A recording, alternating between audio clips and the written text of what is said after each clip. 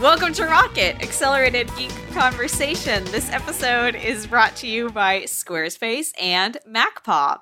I'm Simone de Rochefort, video producer at Polygon.com, and I'm joined tonight by Christina Warren, senior writer at Gizmodo, and Brianna Wu, head of development at Giant Space Cat. How are you? Feeling very professional, Simone. I absolutely, in the middle of that forgot every intro to the show, all 89 intros to the show. I was going to say, you've done this a lot, Simone. And I know that like my title's different than it used to be, but you should still. No, I'm playing. You do so much better than I can do. No, you do so much better than I can do. You're fantastic. You know, I mean, I'm sure that you have also done it on times when I have been out doing the things, being sick or being on trips, living my life like I do. We are all capable. We don't do it well. I'm sure. I don't like to listen to you guys talk. I don't. So I wouldn't know. Yeah. All right. It's a big week this week. It is a big week. Let's just jump right in. Yeah. So iPhone 7 is here. And Christina, I know you are writing a review, but am I correct in thinking that your review is not up on Gizmodo yet? It is not up on Gizmodo yet. It might be up by the time you guys see this post. It might not be. It might be up first thing Friday morning. I'm not sure. But I can totally give you guys a preview. I've got the phone, and I've got both the 7 and the 7 Plus, so we can talk about it. So, yeah. I'm so okay. jealous. I get big question right off the bat. Are you still a small phone person? I bought the 7 Plus personally. Yes. So I'm not happy with the size at all. I'm never going to be. But one of the cameras, so I've got the rose gold 7 Plus in my hand right now. I don't understand this. Like, you're laying in bed. I mean, don't you find you can do everything from it. Yeah. As that sort of device, as like a sort of tablet sort of thing, I'm not saying it's not nice. It's just, it doesn't fit in my pocket the way that the 7 would. It doesn't, fit in my purse as well. It doesn't fit in my wallet at all. My beautiful Kate Spade wallet case is now completely worthless. No. Send it to me. I'll buy it off you.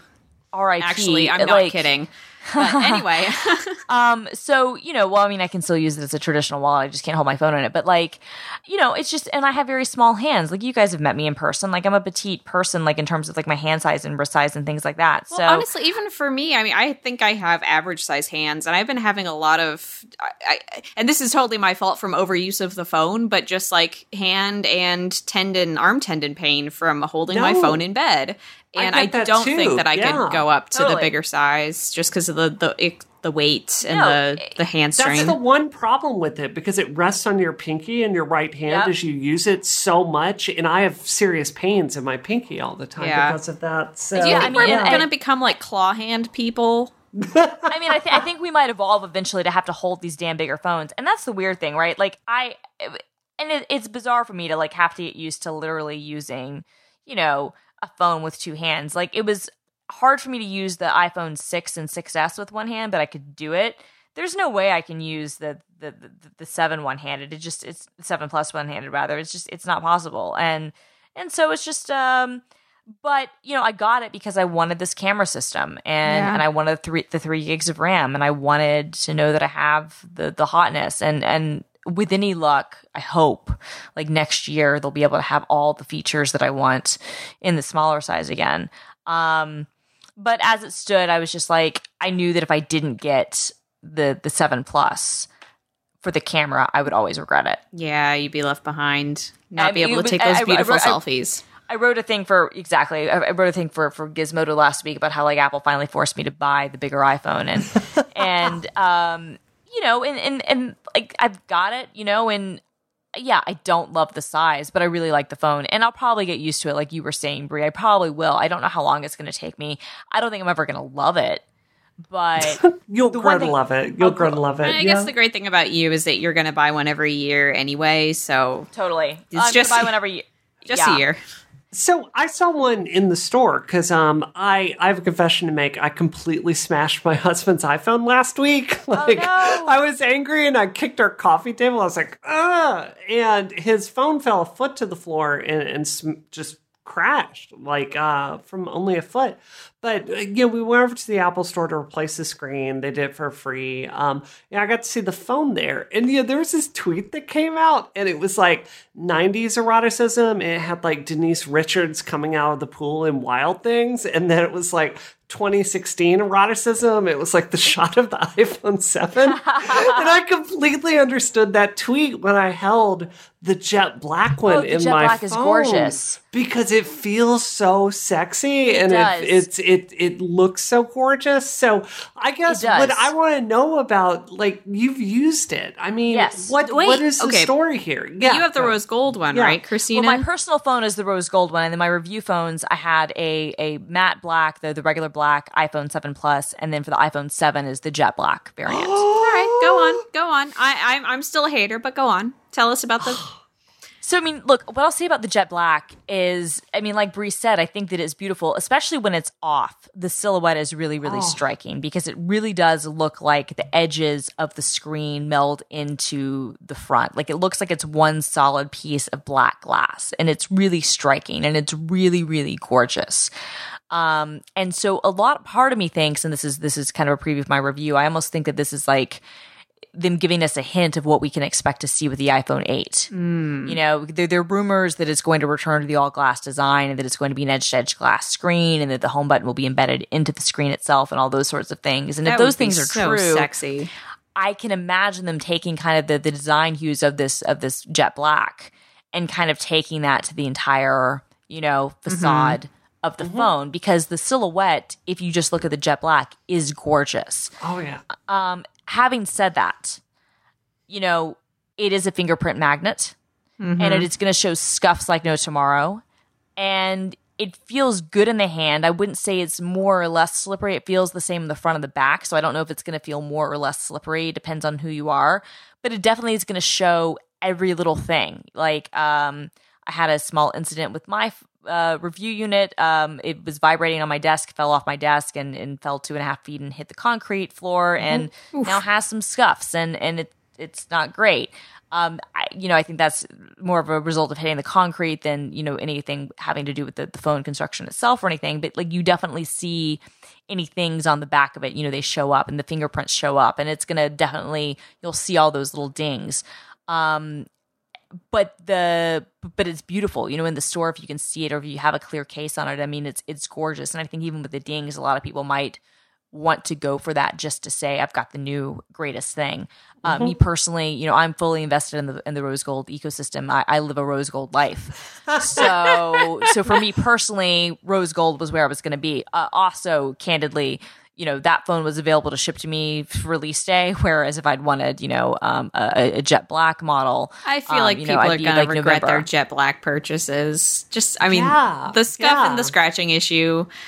It's not. I guess when you're describing it as like the full glass phone, that idea sounds cool to me, but I am still a professed jet black hater, and I'm sorry. Wow. I'm sorry. You're going to judge me? It's going to affect our friendship, just the color of my phone? Yeah, you're going to pull out your phone when we're hanging out, and I'll be like, I'm sorry, I've got to go. Is that the jet black phone? I mean, that's sort of the beauty of the iPhone at this point, is that they now have, the silver, the gold, the rose gold, the black, and the jet black. So they've got these 5 different finishes and colors, and so everybody kind of has their own personality.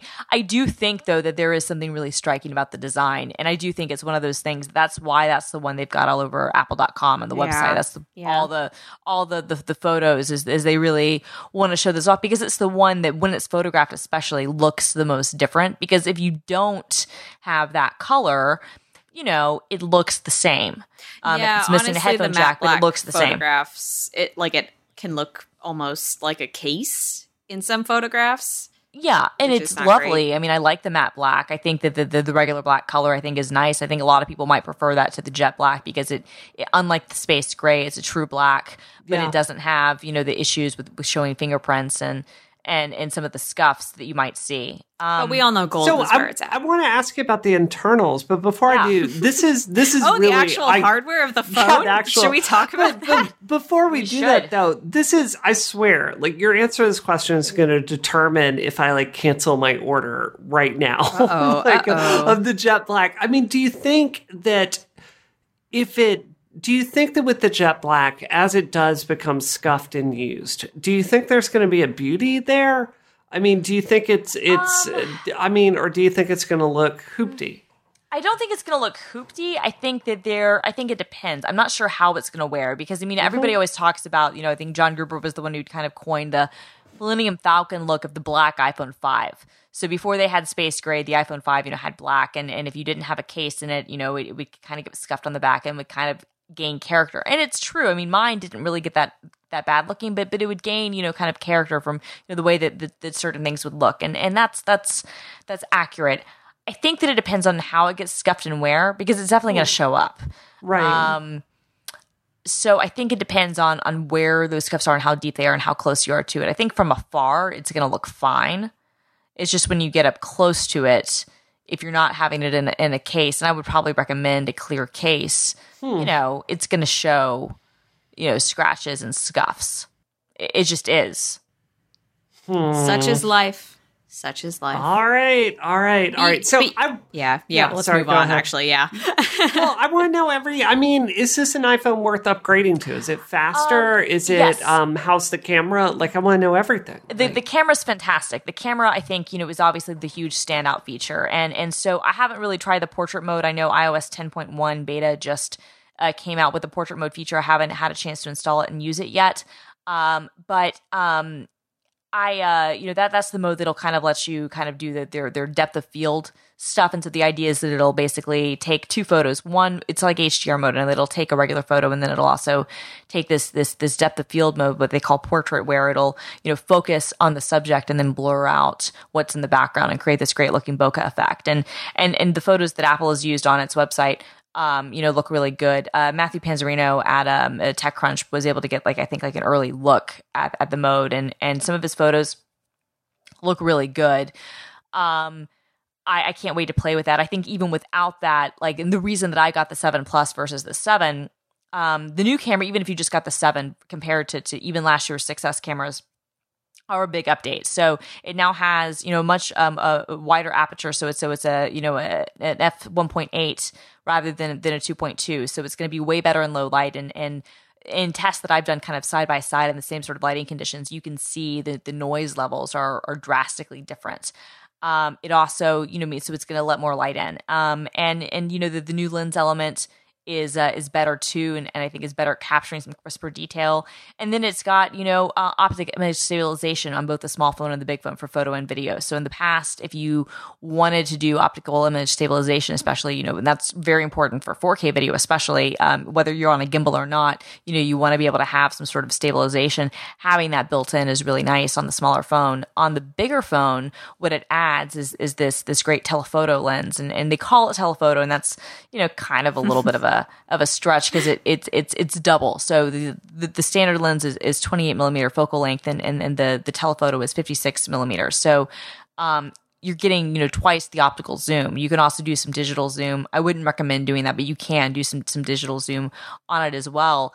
And for a smartphone that doesn't have a protracting lens, because there was a Samsung Zoom phone, and I think there've been a couple of others that have had lenses that would actually protract.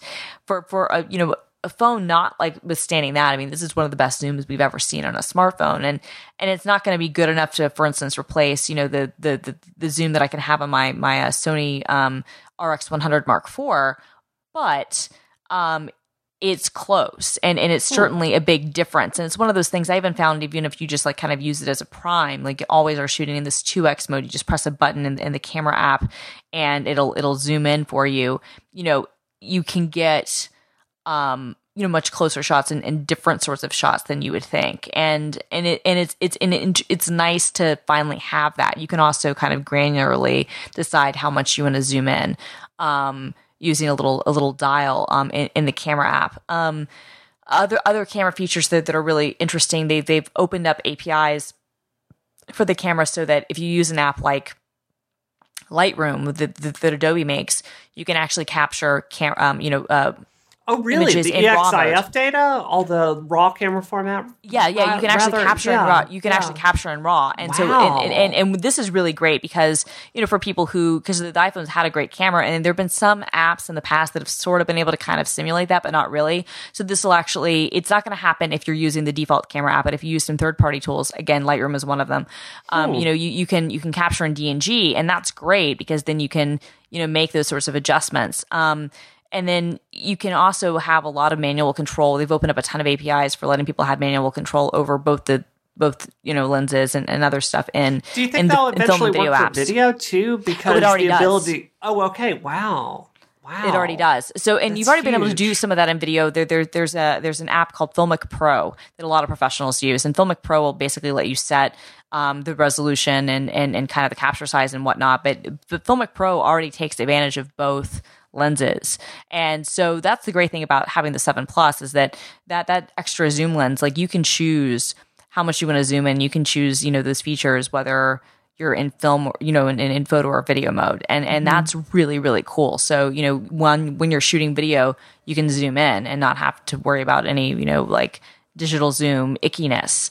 Right. And so it's a real, I really like the camera. So what about like headphones? Like, did you miss that? Because one of the things that really concerns me is, the AirPods aren't out yet. I don't think I'll ever use that. But even looking at the Beats line that are, compatible with this, you have the Beats Solo 3, which I'm sorry, the cups for the ears are just a little too small. I don't find them comfortable to wear for a long time because I wear headphones all day, every day. Totally. The Beats Wireless 3, the Power Beats 3, I'm not a fan of them. I use them as my backup headphones, and the Beats X are not out for a while now. So it really is the case where they don't have any, earphones you can buy. They're compatible with this big technology that they're pushing with it. So, what's your experience with that? How did you feel about it? So I have a pair of AirPods, and the software is still not finalized. So I have to give that caveat.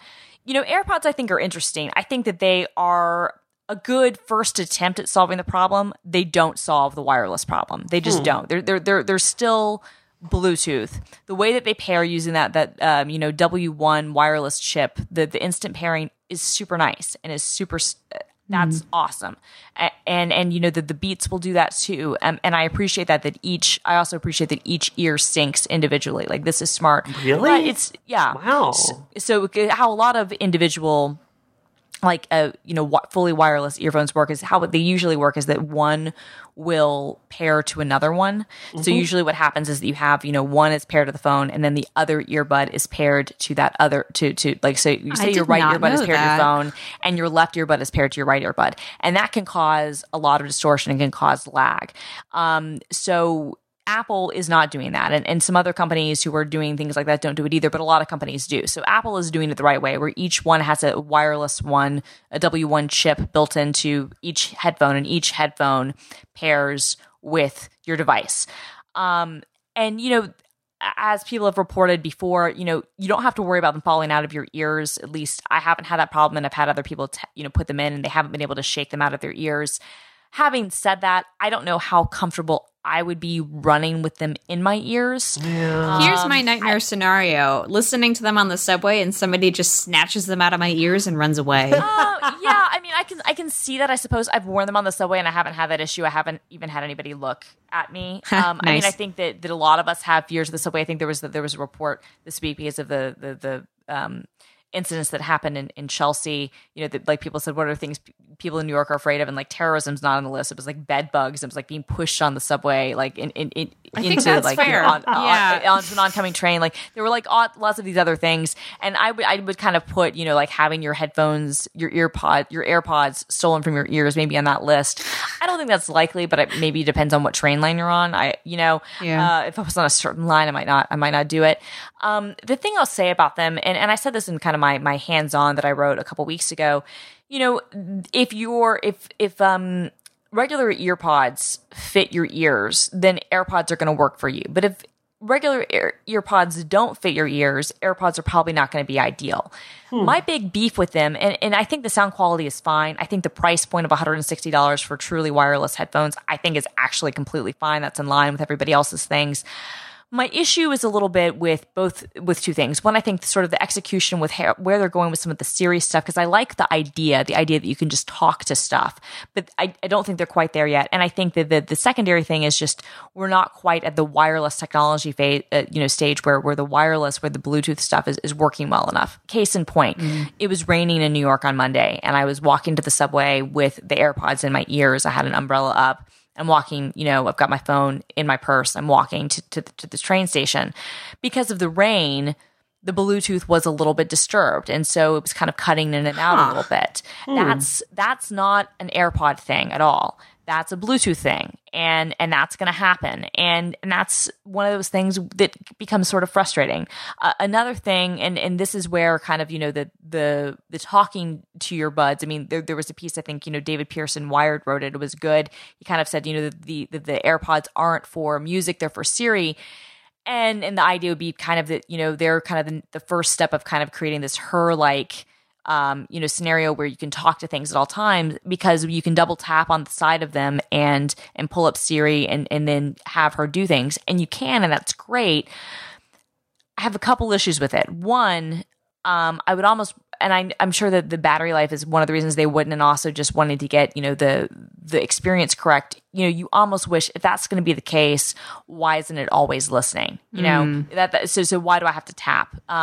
The bigger problem that I have, and this is just more practical, is that one of the things I do frequently when I'm like listening, when I've got, especially with in-ear earpods, this is more frequent than when I've got like earphones like over my ears. But when I've got something like earbuds like in my ears, you want to adjust your volume. Yep. And to adjust the volume, you've either got to pull out your phone and adjust it manually on your phone, or you got to double tap on the side and say volume up. And that takes you out of the experience. So I wish, I'm not saying the gestures are the solution, but at the same time, I think this would be, because people always forget how to use them, but it would be nice if there was something you could, a certain way you could do something on the side, touch them, have some sort of controls to adjust the volume or to skip to the next track or to play or pause, because it takes you out of the experience. If I've got to say, double tap and say pause to pause my music, double tap and say resume, that's going to take more time than pressing a button on my headphones now. Yeah. And that's just a fact. And I think eventually we might get to the point where we have kind of these omnipresent, everything's always listening to you, earphones, and you could just talk to it and say pause, or use a keyword, and that would be better. But right now it's not quite there. But having said that, I mean, I do think, and again, the ones I'm using are pre-production and they're not finalized. I think that the product themselves are good. I don't think they solve the wireless problem. I don't think they necessarily have to. I think that they're a good first shot. And I think that the price point for what they are is fine. But I don't think that most people who are going to be coming into, their first blush with wireless headphones, they would probably be better suited for wireless headphones from someone like Beats, or Bose, or Bowers and Wilkinson, or any of a number of other companies. Some cans that are a little more easy to use. Yeah, or exactly. I think that might be better for them. But I do think that the AirPods have potential, and I look forward to seeing the second generation.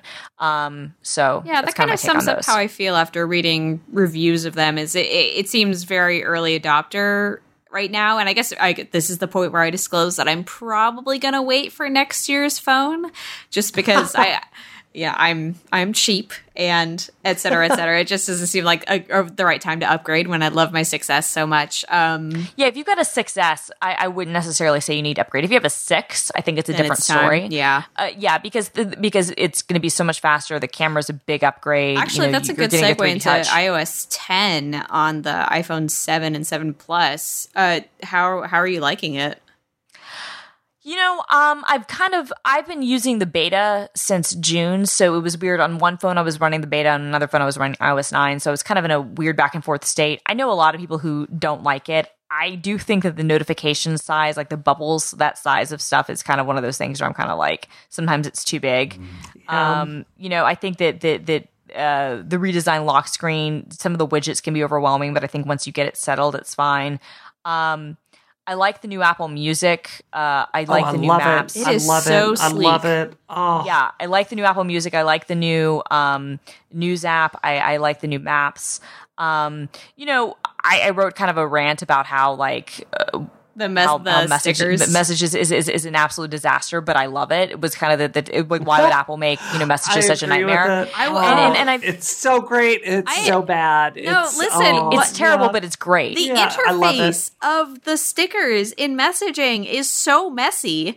And I'm a person who loves Facebook stickers. Like, I live for that. Why didn't they just copy the only Facebook in Facebook method? stickers? I would. I do not enjoy how, I guess, difficult to navigate this sticker store is, and the fact that I can't find a sticker section within the App Store, but then I look for stickers and then I can find stickers, and it's just all very and how hard it is to delete them, like having to go to manage and delete them. Like, there's no simple way to do that. Anyway, it's just it feels very like first draft. Let's get some stickers on there. I'm all for uglifying messages with stickers because I love that. And what about like the feature of your Apple Watch that made a great demo where you send people your heartbeats? Them making that a dedicated button, one of 3 buttons on that screen. Totally. It's so dumb. Delete it is so stupid. Instead, that should be a sticker button, because my thought is, look, there's no denying the fact that the messages,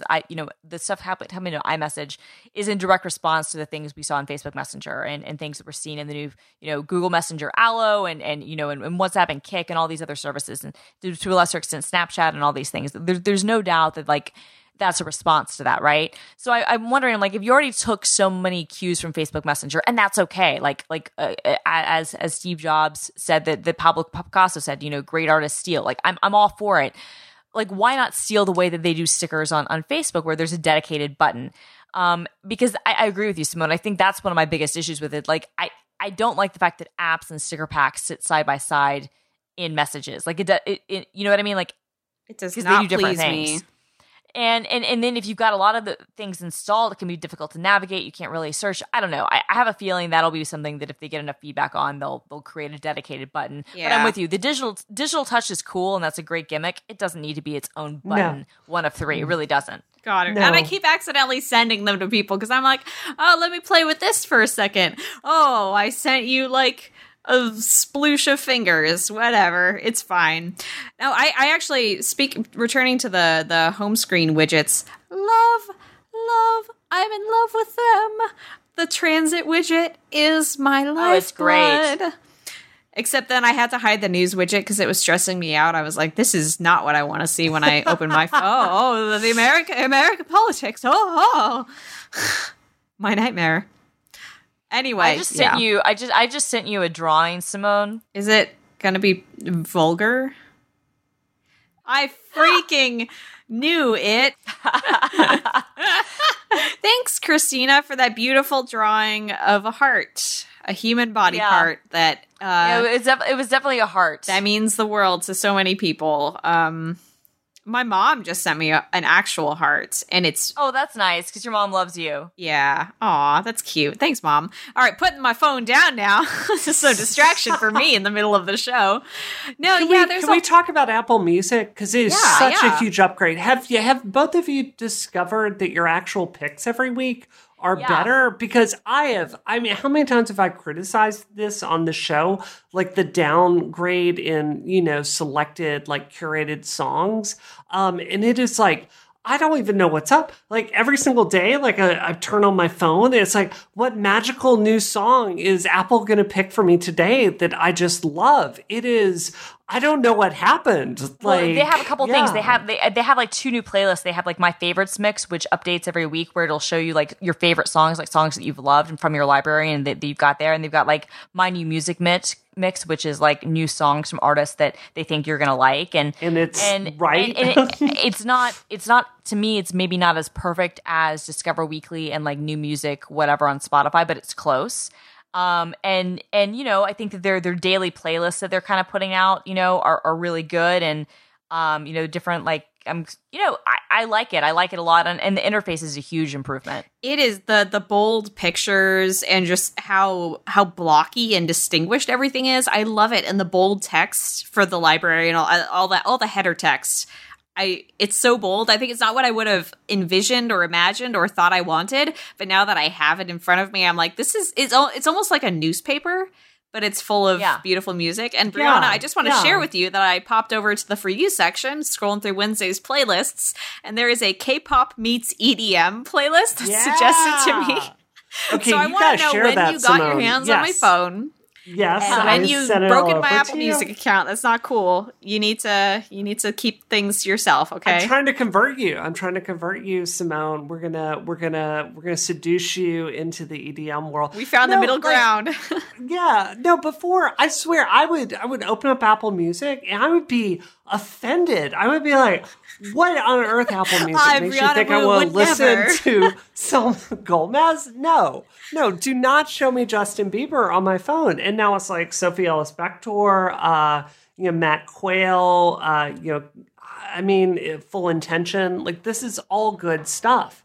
And it's tracks I've never heard before. And that's, I don't know. It's just, it's really that, and fixing the shared playlist thing, because I've done a lot of testing with that. It was unusable for the first year of Apple Music, and now it's an actual viable way to like show music that you love to friends that get EDM. So I don't know. I'm all in on Apple Music, and to me, I think that's the keystone feature of iOS 10 besides iMessages. Yeah, I would say that that's definitely a big improvement. Love it, and they've buried Connect in the For You section. Nice. They definitely have. And I think you can still turn it off someplace. I like the port RIP Connect. Sorry, it was an attempt. I don't mind it was an Connect. attempt. Bold new world. I don't agree with that. I like that. It's I don't know. Maybe it's because there's so many artists in the EDM world that barely ever put out songs. So I don't know. Be a genre thing. Yeah, I mean, it's just for me. It's one of those things. It's like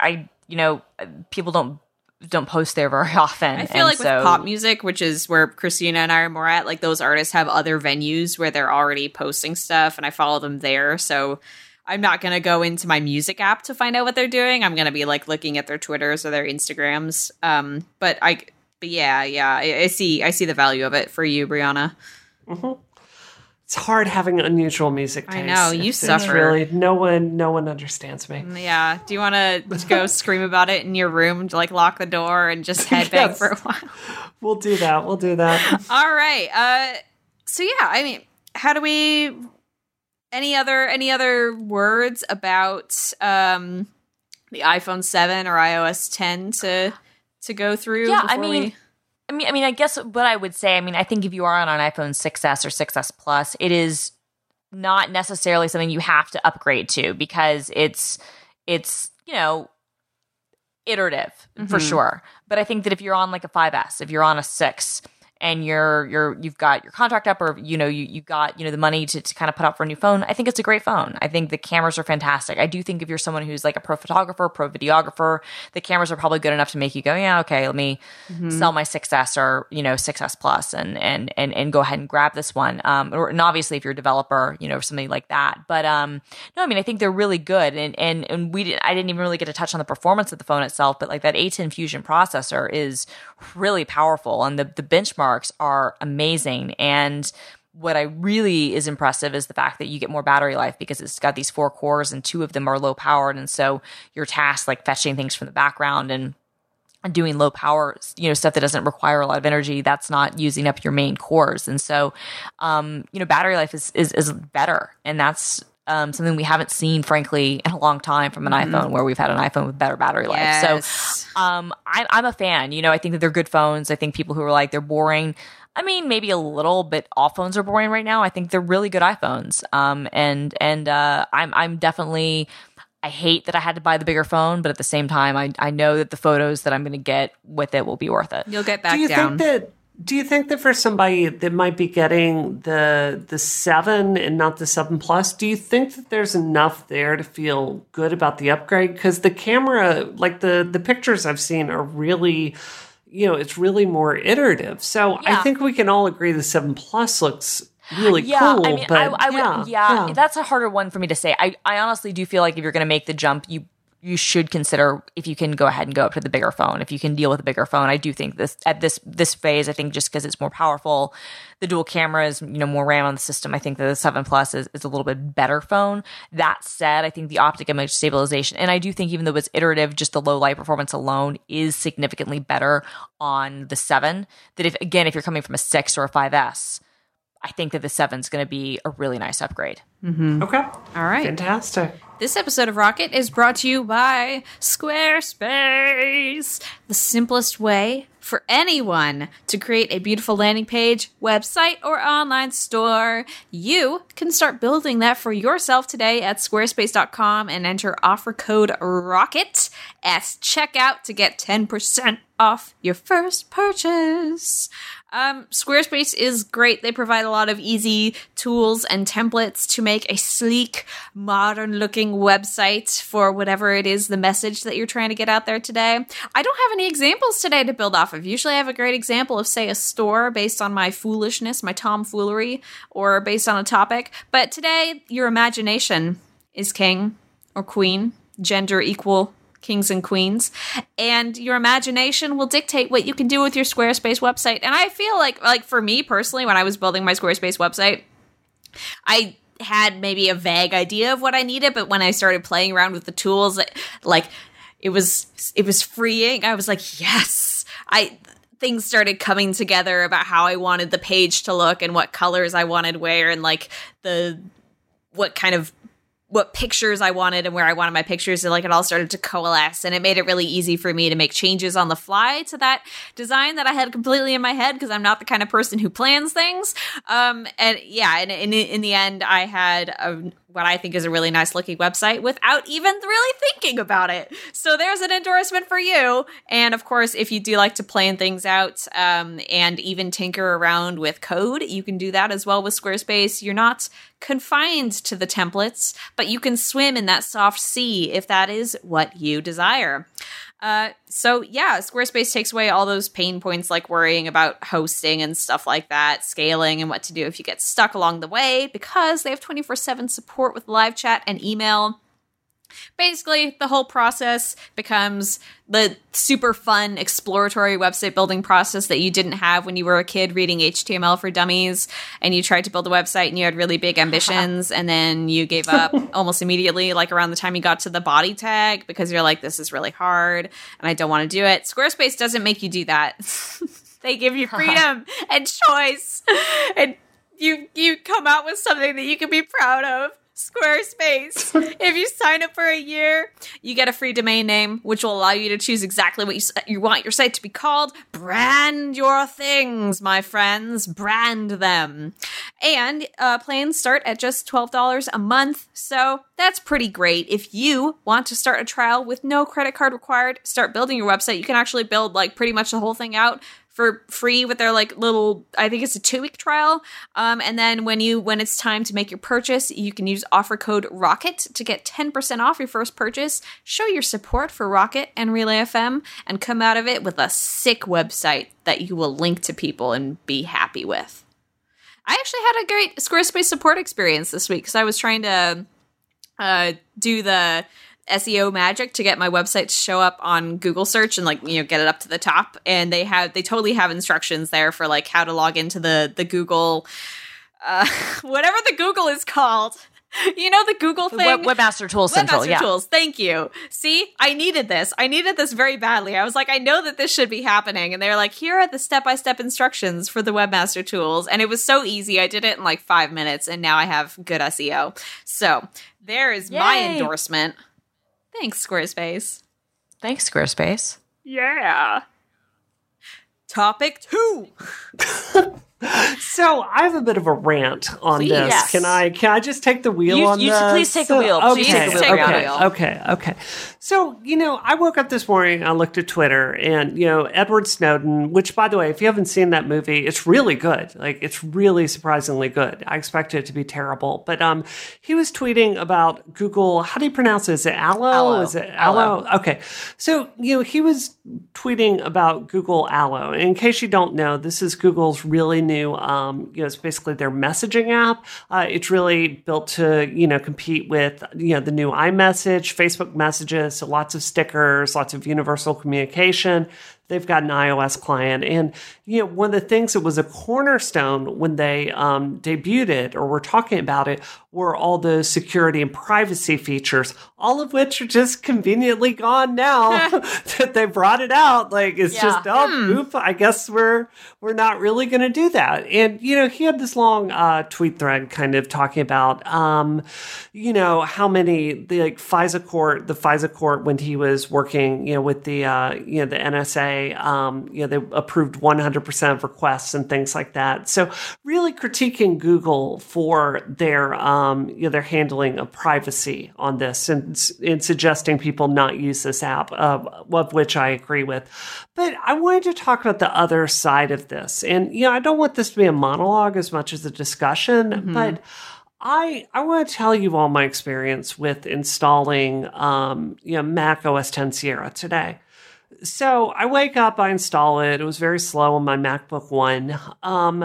But, I'm going through the new features and I'm like, oh yeah, Apple enabled you to be able to use your Apple Watch to unlock it. I know that unlock your MacBook. And I know that one of the things we talk about a lot with the Apple Watch is turning into kind of a Metal Gear, personal area network device to open things for you. Being your personal communicator. Absolutely. Absolutely. Yeah. And this is a good fit for the Apple Watch. So I want to install it. And I'm not going to give like a really long play-by-play, but I'm going to tell you it was a nightmare experience because I go to the box on it and I try to log in and it goes, oop, you've got two-factor authentication on your primary iCloud account. So you need to sign out of that and disable it. So I go to iCloud, I disable two-factor authentication. It signs out on every machine in my house. I have to go through, I have to disable my security questions. I go back through, I log in on this Mac, I log back in on my iPhone. It's not there. I'm going through and changing passwords and going through all this. It was a nightmare. And I never got to work even after wasting 2 hours on it. My point isn't complaining about this feature. My point is, I don't think I'm the only person that moved away from Windows. When it got to a point where they would put out a new feature and I would have no faith that it would work. Mm-hmm. And I kind of feel that this is where we're at with, Apple security. Just because it's so many layers on so many devices, piled on top of each other that I don't think you can count on it to work. It's so important. Like Apple is the only company out there that really, or mainstream company that really takes privacy seriously. But I can't help but feel that the application of it today with two-factor authentication and security codes and, writing down your recovery key in iTunes and not being able to change your security questions unless you cancel your entire password, which will log out of every single device that you own. I just can't help but feel that we've really created this rat's nest of security that is not elegant and is at a point where normal people are not going to use it. Like, I promise Frank is never going to use this stuff. So, I wanted to throw that over to you. Like, how do you guys feel about the state of Apple's, security implementation? Well, so let me start with, the two-factor authentication thing. And I think what your problem might have been is you might have had, because they had, two different versions. They had, they used to have, two-step authentication, and then they had two-factor. So it was a different sort of thing. So I remember on one of my accounts, because I have, and this is another problem with that Apple has with their services, my iTunes account and my iCloud account are different. So the account that I use to purchase things from iTunes is not the same as my iCloud account. And there's no way to merge them. So I have two Apple IDs. And so when I log into a new phone, which I've had to do several times in the last week because I've been reviewing things, you have the opportunity to say, I have a different Apple ID for purchases versus iCloud. And you can log into both at the same time. You can do that at setup. Usually what I used to have to do is I have to log in with one account, then log out of it from iCloud and then relog into the other account or vice versa. But what I know, and I believe Glenn Fleischman has written about it, but I know some other people have too. It might be Kirk from Macworld who's written about it, but because there's like a difference between like the two-step and the two-factor. Like one of them had the recovery codes and like one of them didn't, and so like they're set up in different ways, and so that could have been part of it. And I think that, but that in and of itself, and it doesn't matter the why. The reality is that setting up, two-factor, which is something you need to do, used to be a really messy process, and now Apple has started to grandfather people in or shift that away, I guess. But yeah, I mean, you're right, Brie. Like the process of getting these proper security things set up is a pain and a rat's nest. You're absolutely correct, and I think that's kind of one of the things that we see with Allo, with Google's new Messenger, is that it doesn't have the privacy features turned on by default, and it stores your messages, and Google's like, well, you can delete them if you want, but we need to store them because that's the only way we can do our great assistant stuff. But all the security stuff is basically off by default, and the problem with that obviously is that there should not be a trade-off between usability and security, but there seems to be right now, and or at least not as much of one, right? Agreed. I think it's too far, and the problem with Windows is not mysterious to a software engineer, right? Like they have all this legacy code that was built up from Windows 95, Windows 98, Windows 98 SE, then Windows NT rolling into Windows 2000, and it's and the problem is they never had a point where they really cut things off and said, you know what, we're starting over, like Mac did with, going from Cocoa to Carbon, right? And the problem I see is privacy is so freaking critical. I mean, even watching the Edward Snowden movie, where the events of this didn't happen that long ago, and thinking about all the things we've implemented in response to this, it is a vastly different security world in 2016 than it was in 2012. Definitely. And I think that I know it's not as easy as, we're just going to start over, but I almost wish there needs to be more of a central place to control your privacy, because right now you have to do it in your iCloud account. Yep. You've got to do it through your iTunes account. If that's separate, you've got to do it per device. You've got to handle all these iCloud settings. Honestly, on your for Safari myself, I wish that keychain. I, as a person, could go back in time and have LastPass my entire life, and be smart about when I'm making an account and what the password is. Always have had the opportunity to generate a random password and do that. And I feel the same way about all my devices and how I manage security on that. I like having Authenticator and LastPass and stuff like that. And it's definitely worth to me the pain. As much as I grumble every time I have to use Authenticator and get that stupid code and type it in, I'm like, this is fine, it's for me. But the problem that you're describing, Brie, it does at a certain point, because we are trying so hard to protect ourselves, we dig ourselves into a deeper hole when technology then changes and offers us new ways to protect ourselves. And yeah, it's a mess. No, you're definitely dead on. You're not wrong at all. I just want to make a quick correction. The person who wrote this story about how to switch between two-step factor authentication and two-step verification was Dan Morin, and he did that for $6. It's in the show notes. But good. But anyway, would that might have been part of your problem, Brie? I don't know. It doesn't change the fact that what you went through was a pain in the ass. It's not me complaining about one problem I had on a computer. It's I know it's a broader issue. I agree. It really is, and having it sign out of iCloud on every single device you use. For me, it's my Mac, it's both my MacBooks, it's all my iOS devices, and I think that it has this. To a certain extent, we all trade convenience for privacy, right? Yeah. And look, I have serious hacking attempts every day of the week. And, we regularly have to conduct full security audits in my company. And I realize that I'm more attacked than most people. But I'm telling you, the way things are set up now with two-factor authentication and the difficulty in getting your iCloud security keychain across different Apple devices, a normal person is just not going to use it, and they're going to recycle passwords. Yeah. It's just a fact. No, you're right, and that's why I think that normalizing apps like LastPass and 1Password is so important. And Apple, to their part, and Google too, they've started to kind of build in kind of password manager things. Like if you're in Safari on iOS or on Mac and you're signing up for a new account, it'll like suggest a password for you and then save it in your iCloud keychain and stuff. But but that still takes a couple of steps more than most people are going to do. You're right. Most people are going to reuse the same passwords.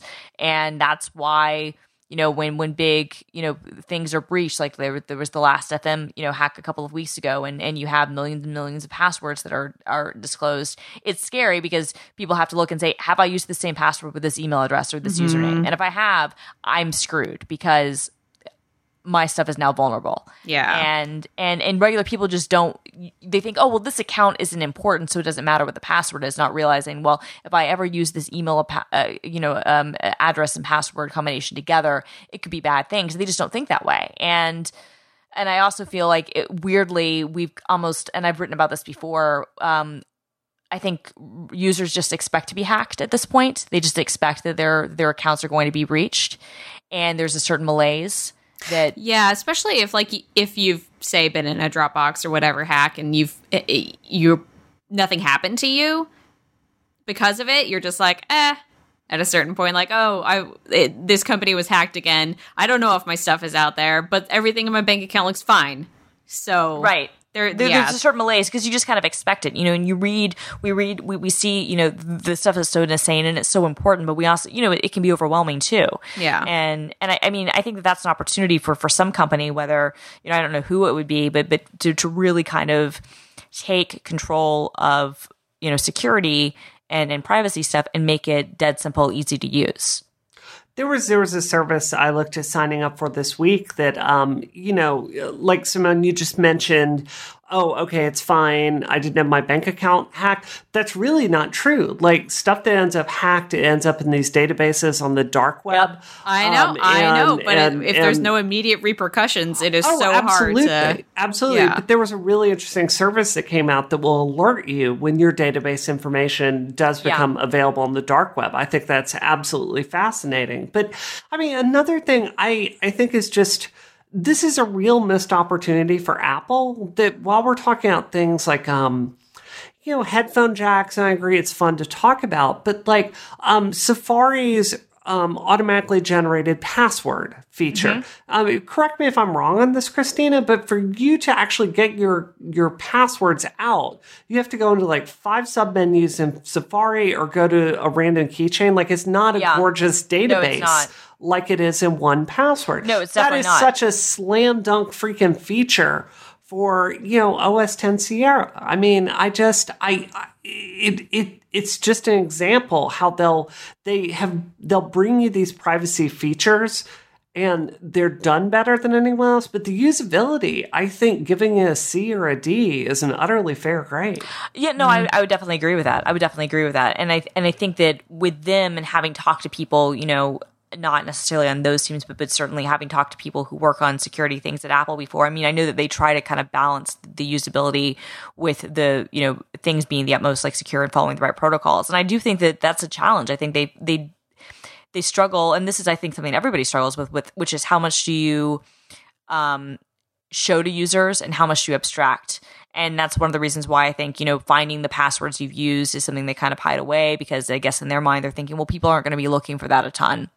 Because I mean, the idea is that okay, well, if it's all synced in your keychain and you're on your devices and you're logged in, that it should automatically fill in for you. You're not going to need to edit or access those things. So don't make it too easy for people to find all their entries and make it overwhelming. But at the same time, I think that's kind of a misnomer. I feel like give people a little more credit and let people kind of be able to find what they've done before and do what 1Password does, which is really smart, which will alert you when you've used the same password on multiple things and say, hey, this is an alert. You so hard. Yeah, well. Love you, password managers. Gosh. This episode of Rocket is brought to you by MacPaw, which has been creating smart and pixel-perfect Mac apps for over 8 years. That is some experience. Their software has millions of users worldwide and has repeatedly topped charts on the App Store. And we were just talking today about how much we want copies of Clean My Mac. Well, you, my dear user, you can get the back to school bundle from MacPaw. You can get Clean My Mac 3 and Gemini 2 to clean up your Mac after the wild excesses of summer that you have been through. You're ready to go back to a professional environment. Even if you worked, all through the summer, you're ready to take off your flip-flops and put on a suit and tie, suit and skirt, whatever. That the suit and tie I meant is a gender neutral thing. I don't want you to think that I'm just talking about men, because I'm not. Everyone wears suits and ties in the sexy Mad Men world that I inhabit in my mind. You, my gender neutral listeners, are going to put on your suits and ties and go back to work where you need to be professional, which is why you need to clean up your Mac. You do. You've got all kinds of junk on there. With Clean My Mac and Gemini, you can speed up your system. You can get rid of junk and duplicate files, which, oh my gosh. And you can easily uninstall extra apps that you never use. Get rid of them. Find them. You need something to find them for you and tell you to uninstall them. Clean My Mac and Gemini. Yo, get on this. Your Mac will work faster and you'll have so much more free space. You will not even, you'll be weeping. Tears will be dripping from your eyeballs. So you, my friends, can get this back to school bundle at macpaw.com/rocket. That's macpaw.com/rocket. Thank you so much, MacPaw, for your support of this show, Rocket and Relay FM. So we got yelled at, Simone, the other day for our long ad reads, because sometimes we get sponsors and I really do love their stuff and I want to tell people about it. So I will just say, I'm a rambler. I start telling stories. No, it's fine. It's fine.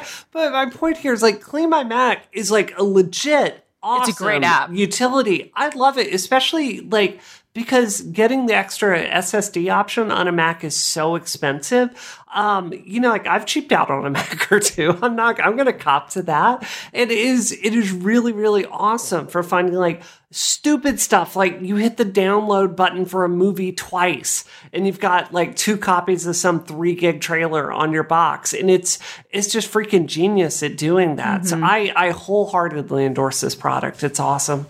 I don't even know how many ebooks I have hiding in my folders. And that's what's great about it. And same with Gemini too. It's a really good duplicate finder, which is really useful, especially if you've backed up your photos to a Dropbox and also to someplace else. And you're I don't need to have both copies of these someplace. Is really useful. Yeah. Shall we roll on to our third topic, which is of vital importance to both Christina and I? Importance. All right, okay. Let's strap on your stupid and let's do this. Oh! Shots have been fired. Rihanna. Wow. Okay, so... No.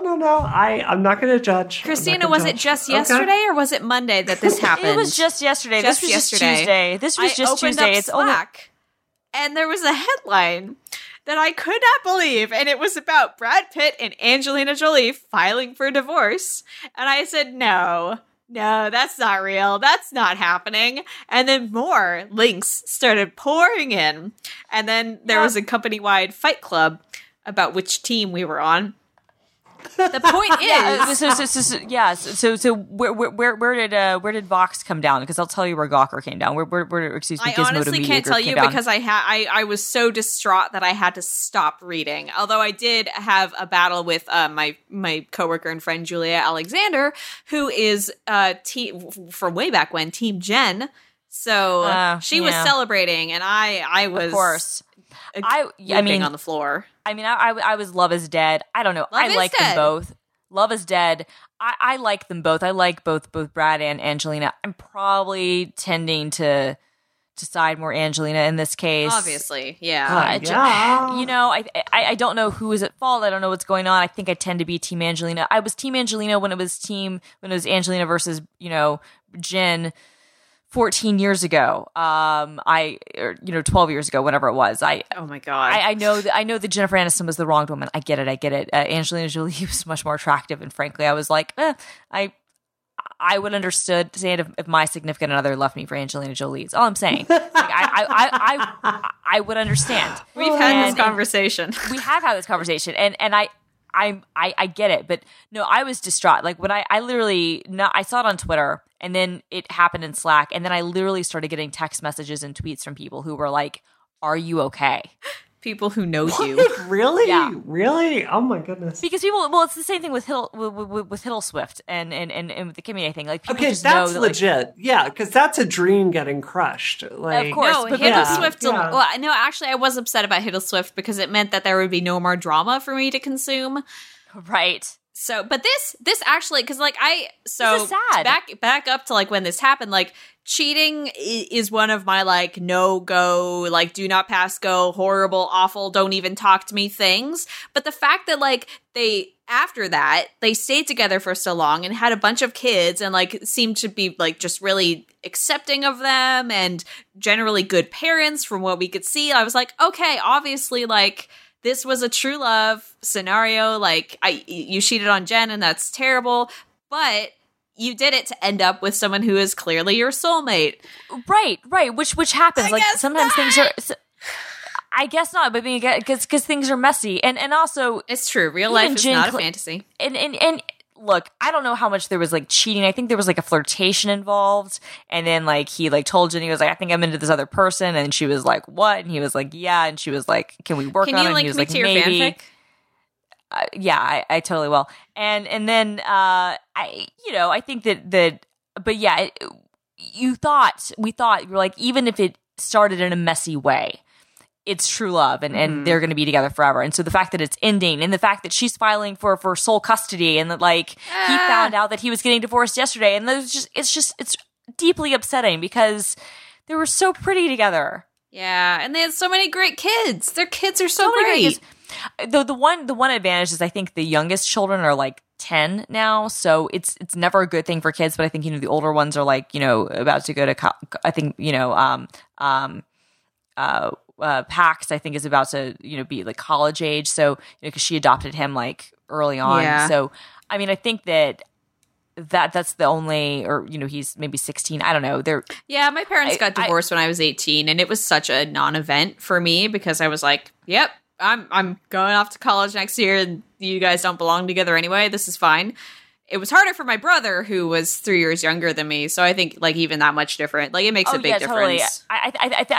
I think for the younger kids it'll be bad, but I mean I guess the one thing I was saying is at least for the kids' sake, I think they're all over 10. So I mean it's never good for children, but at least they're not like 4. Yeah. You know what I mean? Yeah. It's not a Surrey Cruise situation where you can't go to kindergarten, like where daddy can't take you to kindergarten because, paparazzi are like taking, you know what I mean? It's not going to be one of those. Yeah. Sorry. I guess, I don't know. It's okay. So Simone, say in the future, we all know this is going to happen. You're going to meet Kate McKinnon and you two are going to hit it off and you're going to end up together forever, right? Like, okay, so I like Kate McKinnon a lot. And I like Angelina Jolie a lot. And because I have so much respect for everything she's accomplished in her life, like, I mean, just being an actress, having a career over a decade is like salute. Like, you're awesome. And her humanitarian work is awesome. And she's someone that I've never met her, but I have such deep respect for what she's accomplished. And for me, like, I'm not telling either of you like how to feel, but for me, the way that respect comes out is going like, oh, somebody I really care about is going through a really crappy divorce in the public eye. That's gotta suck. Well, I'll just keep my nose out of that as a show of respect to her. That's a very mature and wonderful way to handle it. And I wish that I were a big enough person to say that. Unfortunately, this is, and the thing is, I love Angelina Jolie, and I would like to think that I would be like good enough to like think of that. And if I had any personal relationship with her or ever thought that I could, I might be that way. Unfortunately, she was one half of the most famous couple in the freaking universe. Okay. You know what I mean? Like maybe not currently most famous. Like Farhad Manjoo, he was like, they're not even that famous anymore. It's like, you're wrong. She is. Well, he is too. They've got like, even if they're not like huge box office stars now, like they have cred. You know what I mean? Like it's one of those things where they've built up fame. People know who they are, and yes, I wish that I could be a big person like that. Just be like, I'm so sorry for your loss, and I wish you the best in these challenging times. The gossip part of me is just like, and again, I'm not even like getting into all the gossip stuff about what may have happened and who he may have had an affair with or this or that. Like, I don't even care. I'm just sad that like the prettiest couple in Hollywood is over and that love is dead. Well, now we all have to watch that By the Sea movie that she made. No, we don't. And no, think we don't, about though. it. No, we don't, because that movie was depressing. I was going to say, this is like yet another sign, like, don't do a movie with your spouse. Like, I get it. They met while making Mr. and Mrs. Smith, like, and I get it. But that's a little bit different. Like, that's how you have the flirtation. That's like the spark of the relationship. After that is done, don't ever do a movie with your spouse. It never, ends up right. You know, Eyes Wide Shut, like, you know, that was the end of Tom and Nicole. And you know, like, there's so many examples where, like, it's just not a good idea to work with or like star in movies with your significant other. Like, it just ends up being badly. Like, remember on One Tree Hill when like Sophia Butch married Chad Michael Murray, and then 2 months later he cheated on her with Paris Hilton, and then they got divorced. Like, they got the marriage annulled or whatever because she's like, screw you. And then she had to work with him for 5 more years and pretend to be his girlfriend. Which, I mean, can you even imagine? Like, this guy cheats on you with Paris Hilton, and you're like, I don't know. She's the best EDM DJ in the world. That's true. Yeah, I That's don't.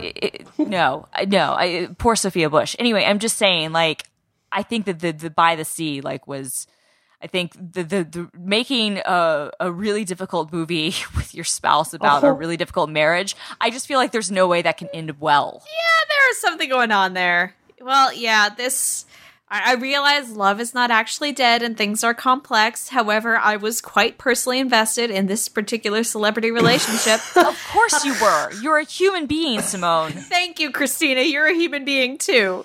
Brianna, I know you don't care. You're still a human. There's this tiny paper that put out an article about this that I just loved because I saw Monuments Men. I made that terrible mistake with my life.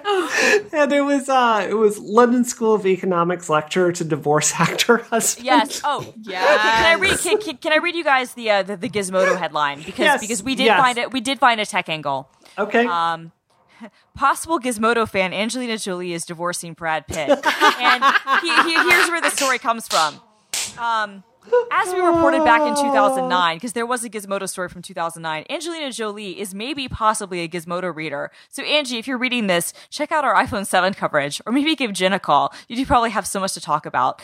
Anyway, it's a very quick blurb, but the fact that we actually had in our archives a story about how apparently she really liked the Palm Pre and visited Gizmodo and Engadget and other like websites, and then like Palm reached out and they were like, we never gave her a phone, so this story is probably made up. But regardless, like, the fact that there was like even a rumor that some like set person spread that like she visited Gizmodo, like, which I'm sure she doesn't and never did, gave us our in, and that was why we were able to write about it on Gizmodo.com. Possible Gizmodo fan is killing me. Possible Gizmodo fan Angelina Jolie is divorcing Brad Pitt. It's a great headline. Great angle on our story, and I mean, but I also like the one you were saying, Brie. I love that, like lecturer divorces actor. I'm sorry, like, Brad Pitt's star is just not shining as brightly as Angelina Jolie. No, you're right. It's not. I just mean historically, like, because like you have like a certain amount of like what's the word I'm looking for, cachet. Cachet, but also there's like not historical, but there's like a institutional. That's the word I'm looking for. You have like a certain like institutional fame that certain people have, and like George Clooney's the same way. Like, even though his star is not as bright, and he's been in more, hit movies, I think recently. Oh, no, Brad Pitt was in 12 Years a Slave. I don't know. Like, they both kind of, like, their stars definitely I feel like there's a chillness associated with it, because, like, when I picture George Clooney not being in movies, I'm like, he is sitting in his villa in Italy on Lake Como, just enjoying his life. With his wife, with his beautiful wife, who is also more talented than... Right. Yeah, and I feel the same way about, I guess I feel the same way vaguely about Brad Pitt, at least prior to this. I was like, if he's not in movies, he's probably enjoying his children and, on a lake somewhere. That's certainly where I picture people's happy place being, I guess, is a lake somewhere. No, I mean, you're dead on. But unlike Corey Feldman, who when he's not in movies, I picture weeping in a bathroom. Exactly. And that's the thing. But so that's, I guess, my point is, like, even though he might not be as famous or as hot anymore, he's certainly not like a Bradley Cooper. You know what I mean? He's not like not a try-hard. You know, but you know what I mean? But like, but what I mean is he's not getting like cast in like all the new hot projects or whatever. Yeah. Like, and I'm not saying that, but there's this sort of institutional fame that even if he were never in another movie again, he would be invited to the Oscars for the rest of his life. Without a doubt. Without a doubt. He goes out with dignity, I guess, is the... But, I mean, this is why I respect Angelina Jolie so much. Is she didn't stop with, being the Tomb Raider hot girl, right? Like, she was never really about that. I mean, she started, she was in Hackers and she was in some other things. But, like, I first saw her in Gia. I mean, Hackers is not a great movie. But and that's how she met her first husband, Johnny Lee Miller. Girl Interrupted was what she won an Oscar for. But Gia was what I first saw her in, with the HBO film about the model Gia who died of AIDS. And I remember watching that, and it was like, it came out in like 98 or 97 or something. I guess I watched it in 98, and I was like 16. I remember watching this movie on HBO and basically, or I was 15, I guess. And like looking and being like, this is the most beautiful person I've ever seen in my entire life. And also the acting was really good. And that was the thing, she's a really good actress. But you're right. She didn't stop at like the Tomb Raider hot girl thing where she could have. Like, she literally said, I want to be humanitarian. I want to speak at the UN. I want to be more than just, and a lot of people will say they want to do humanitarian efforts and then they don't really put their money where their mouth is. You know what I mean? Like, you can see, if you read about her work, like, I'm talking about going to war zones. And completely.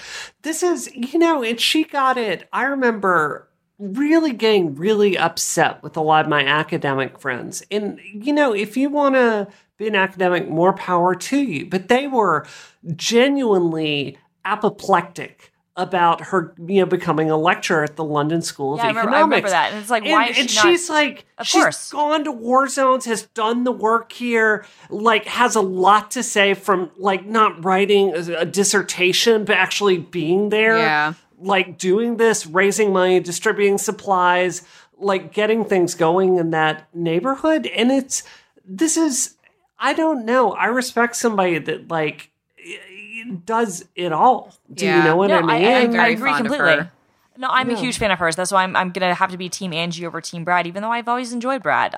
Fight Club is one of my favorite movies ever, and Tyler Durden is my spirit animal. But, but Team Angie. Yep. All right. There it is. What are you up to this week, Christina?